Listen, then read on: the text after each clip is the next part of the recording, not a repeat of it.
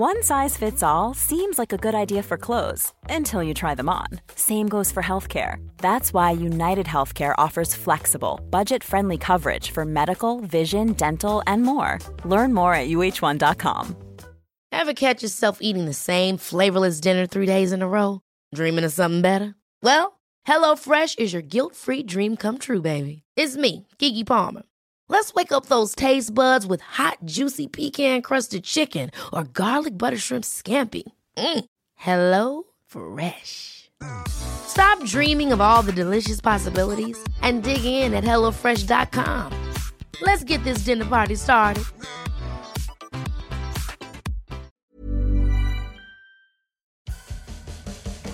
Hi, welcome to Life's a Pitch. My name's Mike Calvin. I'm joined by Don Fifield of The Guardian and Tom Hopkinson of The People. Down in the deep, something stirs. Sunderland and Big Sam come out fighting. Newcastle finally remember who they're playing for. Suddenly, relegation isn't cut and dried. Neither's the title or the top four, come to that. It's FA Cup semi-final week, the biggest week in the managerial career of Roberto Martinez. Who's your player of the year? We'll tell you ours. But first, life at the bottom. Have Norwich blown it, Dom? They've made life particularly hard for themselves, let's put it like that.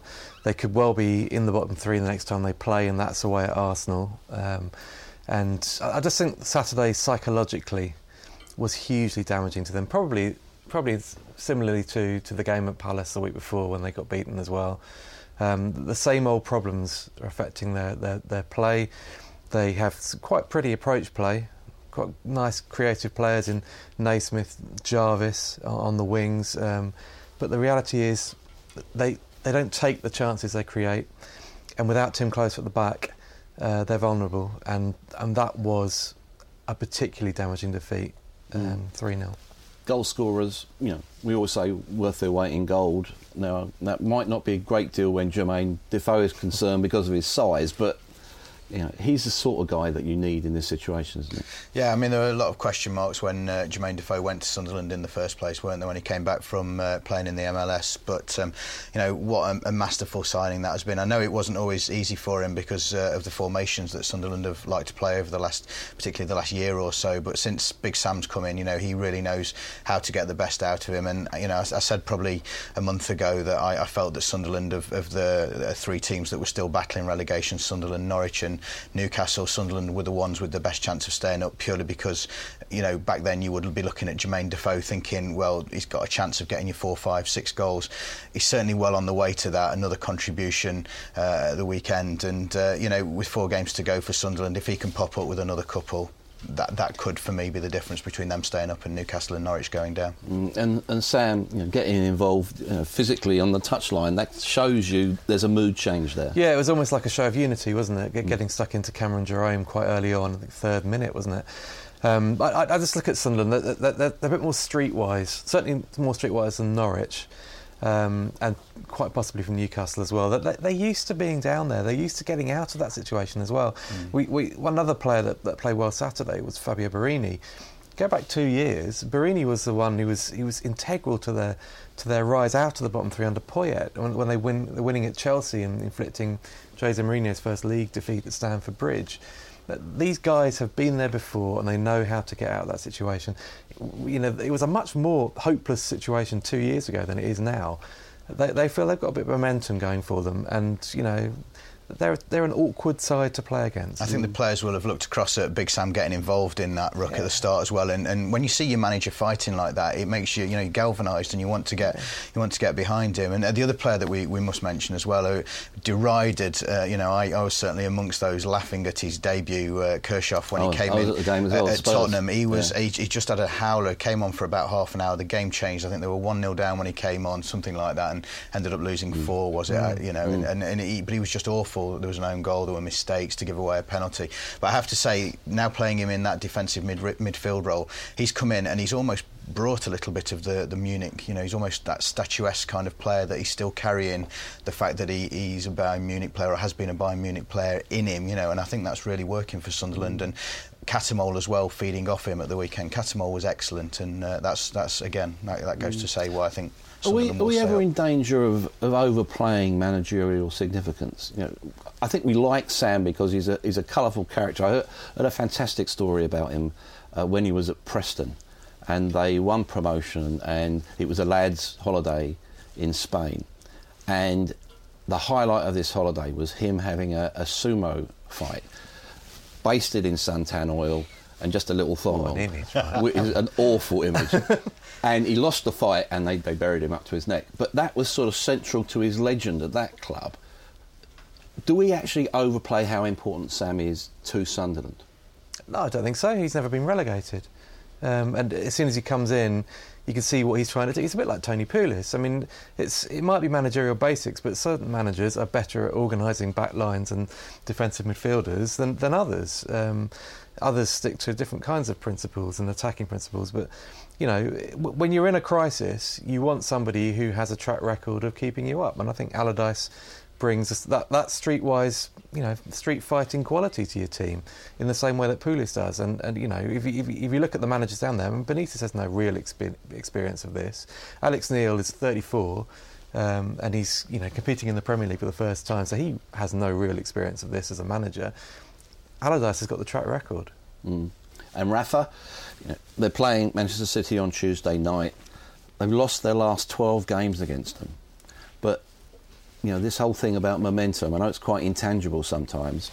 Do you expect them to win that? No.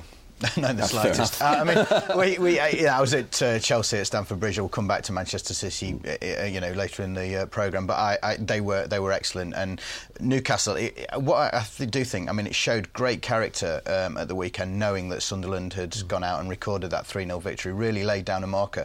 And for Newcastle to go out and record a victory of the same scoreline, I thought that said a lot about the character that Rafa has now instilled in that group of players. And I think it's been great to hear Lascelles come out in the last week and have a go at everyone within the club. Really unusual in a young player, isn't it? Was he 22, 23? Yeah. And to have the confidence to come out and do that. But it almost seems like, you know, and he said himself, didn't he, that he expected to get hammered by his teammates for it. But I think that shows great leadership qualities, and you know, he's really one to keep an eye on. If they can avoid the drop, then you know, it'll be because of characters like him who have come in right at the death and steered them through it. And decisive selection policy, wasn't it? I was just going to say, I mean, to have dropped Jonjo Shelvey to the bench to start that game against his former club, and a player that under McLaren, when he joined in January, he was going to be the sort of fulcrum of the side, wasn't he? He was going to be the one that was going to take them to safety. That was a bold move, but I think it reflected also that Newcastle's back line is their Achilles heel. It's porous. And the reality is they need two combative midfielders in front of them. I know Shelvey came off the bench second half. The reality is that was the bare minimum that Newcastle had. They had to win that game. They'll be targeted. They targeted Swansea, the Palace game, and the Villa game at home. They have to win those three, and then somewhere along the line they have to end this abysmal away form or get a result against Manchester City, and then hope that proves enough over Sunderland and Norwich. Yeah, and they've got Liverpool on Saturday as well, who are, you know, they're flying as well, aren't they? Yeah, they are. I mean, they've had a great week, haven't they? I mean, to get the result they did against Dortmund, I was one of those who flicked the telly on at 3-1, saw the score and thought, I'm not going to bother with that, and regretted it about 20 minutes later when the alert came through on my phone to say they'd gone through.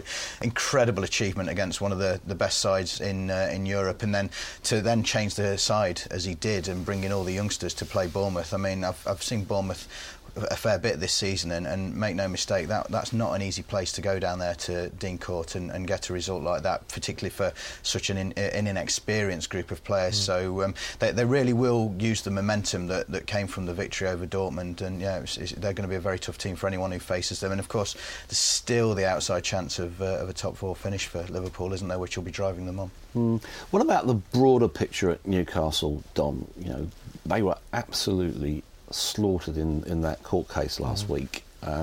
Really important questions posed about almost like the moral vacuum at the heart of the club because of the way they treated Jonas. What was your view on that? Well, it's just hard to fathom how any employer could treat an employee quite like that. Even if you're arguing that a business decision, they didn't want to activate the ear purely on his playing ability, I think certain situations call for some compassion and support in the right way. So here's a man undergoing chemotherapy for cancer. Yeah, and he scored on the last day of last season to keep them up. Let's not forget. I mean, he was one of the scorers against West Ham, and he's a local hero, one of the few that Newcastle have celebrated as a support. Well, they chanted his name on Saturday, didn't they? Well, I think that says it all. It says it all. And the series of tweets that Gutierrez put out on the adjudication, I mean, quite frankly, you could feel that the emotion in the tweet, if that's possible, in 140 characters. Yeah. But I mean, well, look, to be honest, he's playing for Deportivo La Coruña in La Liga. He's best off out of that club with those owners, and I would suggest that possibly Newcastle are missing him. It didn't show any common sense, did it? I mean, let's not pretend Newcastle are the first club ever to say to a player, look, you know, there's a clause in your contract that says once you've made 50 appearances for us, you get a pay rise. We can't afford to do it. You're going to sit on the bench. It's happening with Rob Green at the moment. Rob is the case in point, isn't he? Yeah, you know, and so that goes on in football. We'd be naive to think that it doesn't. But, you know, to know what Gutierrez was going through and everything like that, you know you're opening up, you're leaving yourself wide open to a barrage of criticism, and it just was handled very, very poorly from everyone at the club. What do you think the end game is for Mike Ashley? That's a great question. I mean, I just don't know. You know, I mean, he said, I think he's on record, isn't he, as saying that he'd been better off never buying the club in the first place. I mean, look, the end game for any multimillionaire, and I'm not speaking with any experience of being one, but the end game you would imagine is to make more and more money and to be in the Premier League when this incredible TV rights deal kicks in. As things stand, Newcastle are going to do very, very well to be there, and it's going to cost Mike Ashley a lot of money to get the club back up to that level. But until he gets somebody to come in and give him the sort of money that will pay off everything he's invested. I mean, let's not make any mistakes about Mike Ashley. He has invested in the club, not necessarily at the right times, but he has put a lot of his own money into it over the last few years. And yes, there have been lots of mistakes that he's made along the way as well. But I think until someone comes in and offers him the sort of money that he feels will see him make a few quid, not necessarily make the fortune that he perhaps hoped to, then I don't see him going anywhere. Different dimension to an absolutely similar problem at Aston Villa, where, you know, Randy Lerner turned off the tap long ago. When we look at relegation finally confirmed, you know, we knew it was coming for weeks, if not months.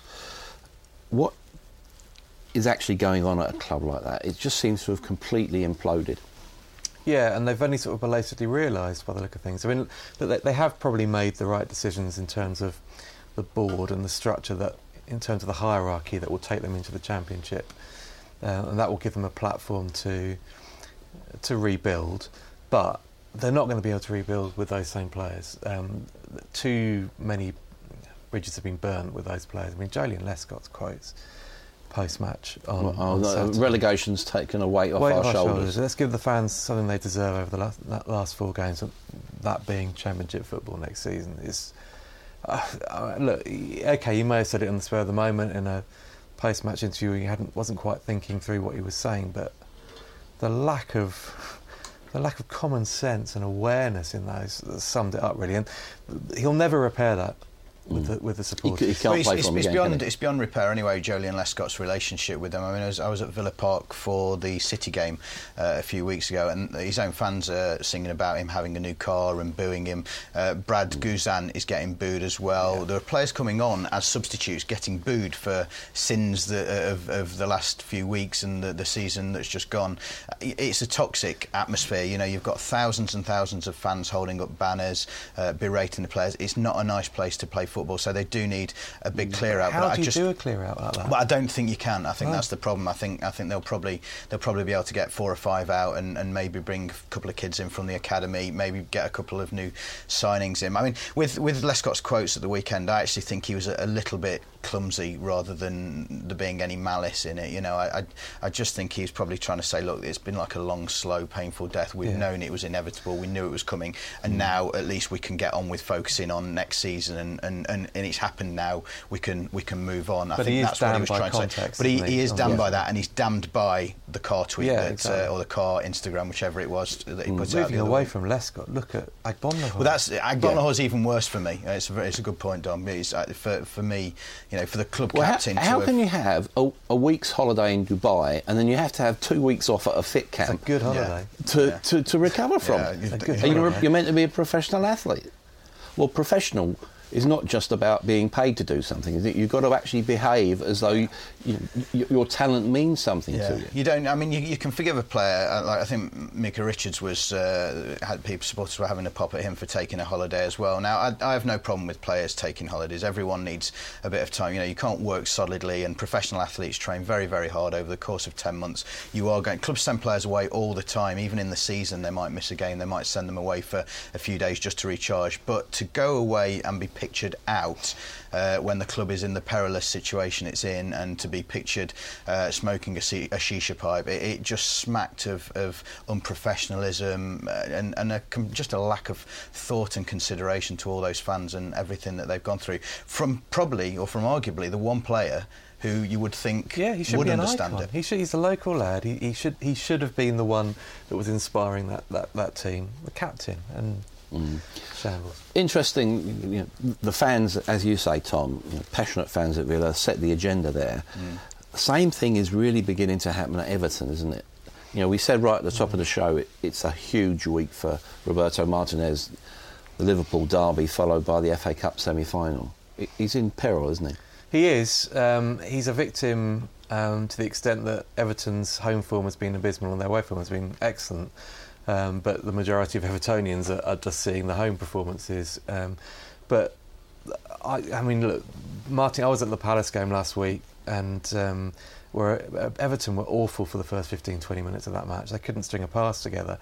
They improved over the course of the game, and they actually ended up feeling as if they achieved something by surviving that second half with 10 men. But for Martinez to come into his post-match duties and claim that was perfect timing to put in a performance like that was baffling. And I'm just one of these people that can't cope anymore with this endless positivity. He's a victim of his own positivity, isn't he? And for all those but times, it's parroted, isn't it? I look at him and I say, well, look, where's the substance? Yeah, and that's the point. There have been games when he's come off and everyone else has thought that they've been woeful, and rather than actually say it, he's tried to look for the positives in it, tried to talk it up. And of course, now whenever there isn't, or when he does come out and say, look, we actually did quite well there. Which I was at the Palace game with Dom, and the Everton fans there were no murmurs from them because they could see the work rate and the commitment had been there, and particularly when MacArthur got sent off, they actually played well and were well deserving of their point. So when he does come out and say that's a good point, people are just like, well, it's just Martinez being positive again, and it's plastering over the cracks. You look at the form guide and they haven't won for 6 Premier League games. Yeah, and the run has been dismal, and the reality is that is a squad with so much talent. It should, and everybody looks at what Leicester have achieved, what Spurs are doing, what West Ham are doing, and the Everton squad should be up there competing with them. They've got the quality to do it. They've got Barkley, they've got Lukaku scoring 20 goals for them, and they've got John Stones at the back. They've got up and down the spine of that team. Even McCarthy's a great player when he's fit. Okay, they've suffered occasionally from injuries. That's everybody has, but they've underachieved horrendously. And if they win the FA Cup and finish mid-table, then they have taken something tangible out of the season, a trophy, the first one since '95. But go out the semi-finals and finish mid-table, that's bordering on a disastrous season for Everton, really, given the talent in that squad. And even with the new majority shareholder at the club, or major shareholder at the club, you can see players leaving, in which case they've missed an opportunity with this talented squad. Well, look, I mean, Lukaku, for one, you just cannot see from everything that's coming out. When the player's agent and dad and brother are not talking and saying things about who he would like to play for, where they'd like to see him play without his say-so. I'm hoping no one step down from a come and get me plea, isn't it, really? Yeah. And also, we're hearing a lot of talk about Pellegrini's name being mentioned with Everton. As I said, it's a key week. If they lose badly to Liverpool in the derby, they will have been in no fit state then to prepare for Man U, will they? No, I mean they need a good result in that derby, regardless of taking that game in isolation and not even thinking about what's coming up in the next few weeks. They have to do it, because if they go into the derby game and surrender meekly to Liverpool, then everything that Martinez is feeling at the moment, you can ramp that up tenfold. What about Man United? Very interesting how Louis van Gaal has almost like pitched his wagon or attached his wagon to Marcus Rashford. Does he believe in youth, or is this just a nice byproduct, a bit of desperation?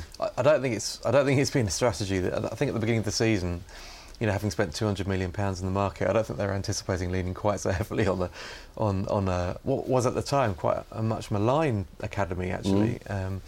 But they could end up proving to be his saviours, strangely. I mean, Van Gaal's season, United season, every time you think that they've reached the point of no return, they pluck out a result from nowhere that offers hope again of Champions League football or a trophy, and which in some ways is admirable, but I still don't see any long-termism there, really, in terms of the management structure.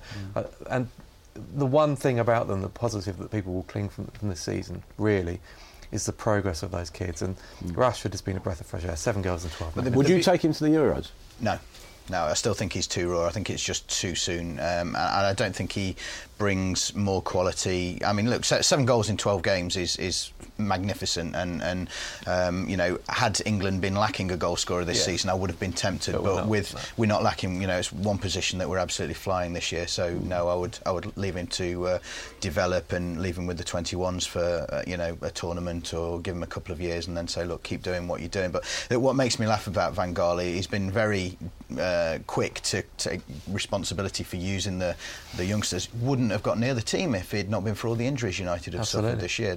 He just wouldn't have done it. The club is in need of a short-term fix, and you don't rely on youngsters to give you that short-term fix. When we think back to the class of '92, they were brought into the side because it was an evolution, and at the moment United needs more of a revolution. We can't put it off any longer, Dom. I want to intrude on a little bit of private grief with Palace. A club that's close to your heart, let's put it like that. Would the FA Cup be a short-term fix for Palace this season? If they won it, it would go down as the greatest thing the club has ever achieved. So that can't really be a short-term fix. I think it's probably played a bit of a part in the run they've had since the end of December. A bit. It's certainly kept their season going. But I actually think they'll probably go into that game on Sunday in pretty good spirits and pretty good health. I know it's one win on the face of it, it's one win in 18 league games or 17 league games, but they've got enough points in those last 4 matches, unbeaten matches, to probably not worry so much about relegation anymore. I think they're probably there now. They can achieve that if they get a result at that's very much United. Listen, you're there. That's a Palace fan talking, right? Well, I have been, believe me, it has been eating away at me for a while. But I think they can go in with and look to express themselves now. I think Wembley might actually suit them and their players. And wide open spaces, big pitch. Balassi, big goal for him on Sunday because he's been off colour recently. Zaha, cameos recently, but he'll relish going back against Watford, who he's got history against at Wembley. Punchin's back in form and doing very, very well at the moment. If they had a striker, they'd be upper mid-table very, very comfortably. That striker who's been prolific or has had a run of games. So if they win that FA Cup, it's the greatest thing they've ever achieved. So I don't think it's a short-term fix. What about Watford? Well, they've done well, haven't they? I mean, to achieve their safety at this stage of the season, when they came up, I thought, well, you'd look at it and everything that Sanchez Flores had to do with that new squad, you looked at it and thought they were going to be hanging on right to the bitter end. And there was a period midway through the season where I think they lost 4 games on the spin, and you just wondered whether everything that they'd achieved in the first half of the season was going to start coming undone and unravelling. But to give Sanchez Flores his credit, he just galvanised the team, and they've done very, very well. A massive win for them at the weekend. It was, just to keep just above the cut-off, because they would have been. I mean, if they hadn't got that result, if they'd been beaten at West Brom and the penalties had gone in, they'd have actually been below Palace going into this game, and they'd have been the closest ones to the relegation zone, 38 points. I think Troy Deeney's been fantastic for them in the way that he's such an influential character. I think he's the best captain in the Premier League. He is inspirational, absolutely, and he's somebody who's turned his life around and has become a talisman for the club, and a club that has. I think if Leicester hadn't achieved what they've done this year, we would be making so much more of what Bournemouth and Watford have done this season. I mean, it has been remarkable, and for the overhaul in the playing staff last summer, and with the managerial coaching staff as well, Deeney's been the constant. He's been the one, the rock in that team, and a selfless player, a player that inspires purely by work rate and industry, and he's got a bit of quality too. Don mentioned Leicester, Tom. Yeah. Are we seeing the first cracks in the fairy tale? Jamie Vardy, not just the fact that he got sent off, but his attitude when that happened. They're going to miss him from at least one game, probably more now. Is that okay for them? Can they survive that? They can, because in Okazaki and Ojoa, they've got players who can score goals as well. It hasn't just... Remember, there was a period where Jamie Vardy wasn't scoring, and they still were grinding out victories. Look, there was going to be one game in the title run-in where Leicester didn't win. There might still be more. They might slip up in another game or draw. They've got Swansea next, which is pretty good for them. You would, and if Vardy is going to miss a game, then Swansea's perhaps not the worst one to miss with the way they've been playing of late. I think they've still got enough in the locker to see the season out. And a lot's been made about Vardy and the sending off and the reaction. I don't mind seeing that from him. Look, it's probably not ideal to be jabbing a finger in the referee's face, but if he just walked off meekly and mildly, having been sent off at this stage of the season when that Premier League title is so close, they can see it, and to not have that sort of emotional reaction to it, I'd be wondering, I'd be thinking there was probably not quite wired up exactly how I would want my centre forward to be wired up. So it's not great to see, but I think we can forgive him for it. Mm-hmm. And you're quite happy with the way that someone like Ranieri can keep a lid on all that stuff? Yeah, I think so. There's no evidence to suggest he's suddenly going to implode now. I thought it was actually a decent point. West Ham are a good team. Yeah. West Ham are a very good team, and they will cause better teams than, well, there aren't any better teams than Leicester, I suppose, this season. But they have caused a lot of. Look at their away results this season, early in the season when they set the standard. I think that's a really, really good point to have claimed. And actually, the nature in which they did it in the end will actually inspire them going into the last few games. If Swansea play like they did at Newcastle when they go to the King Power Stadium, then that's another 3 points to Leicester, really. I think that point that Leicester took, until Tottenham have played their game in hand, you don't know how good it is. If Tottenham lose the game in hand against Stoke, it's a point gained. It's a point gained, and they're another step towards the title. And Spurs have had that sort of character to respond, because it's like someone chasing a bus, isn't it? They get close to jumping on it, and then the bus goes away again. Just pulls down to the next stop. I mean, but it's interesting. We were talking to Christian Eriksen on Friday for some interviews that we ran in the paper at the weekend, and he was saying that in that side they've got himself, Vertonghen, Alderweireld. They're all in this position before with Ajax back in, I think it was 2010, 2011, and the following season they were trailing Twente, and it went down to the last day of the season, and they ended up beating Twente to lift the Eredivisie title. So they've got players who have been in this position before, and he said the position we're in at the moment, chasing is actually better than being on top, but of course there comes a certain point where there is a cut-off and you say, actually, we now need to be in that position. So I think the next two results are probably crucial for Tottenham. Okay. And obviously that you've got Leicester and Spurs players featuring very heavily in the Player of the Year voting.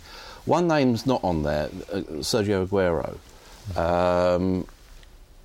Pellegrini's not happy with that. You saw him play on Saturday, both of you. What do you think? Well, he was untouchable Saturday. And his strike rate is staggering. Goals per game is absolutely ridiculous. He's done it consistently over his time in England, 5 years, whatever it is.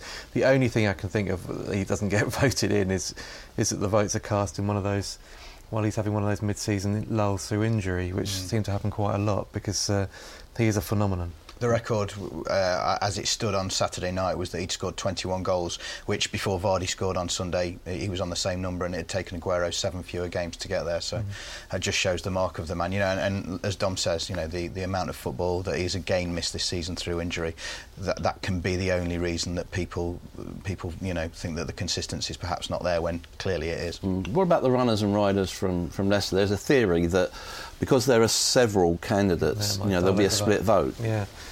Well, I would have voted for a Leicester player for the FWA awards.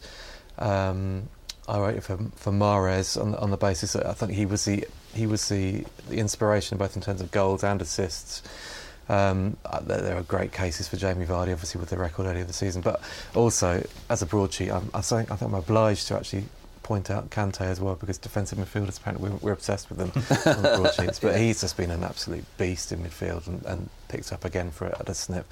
But Mahrez, for me, I know he's gone off the ball a bit recently, but he's just been magnificent. And what about for you, Tom? Well, I wouldn't go for Mahrez, because I think he's lacked consistency over the course of the whole season. And for me, I'm going to vote for Jamie Vardy. Not done it yet, I will do though, because his goals, the record, that was what really set Leicester up and put them in a position where people thought, hang on a minute, they have got something about them, they could go all the way here. And then he did have a little bit of a lull, but he's come back with those 2 goals against Sunderland, then another goal at the weekend. He's now scoring at the business end. Yes, he's going to miss 1 game, maybe 2, but for me, he's been the story of the season. Well, there's so many worthy candidates. I'm going for N'Golo 5 Lungs Kante. Thanks for joining us here on Life's a Pitch.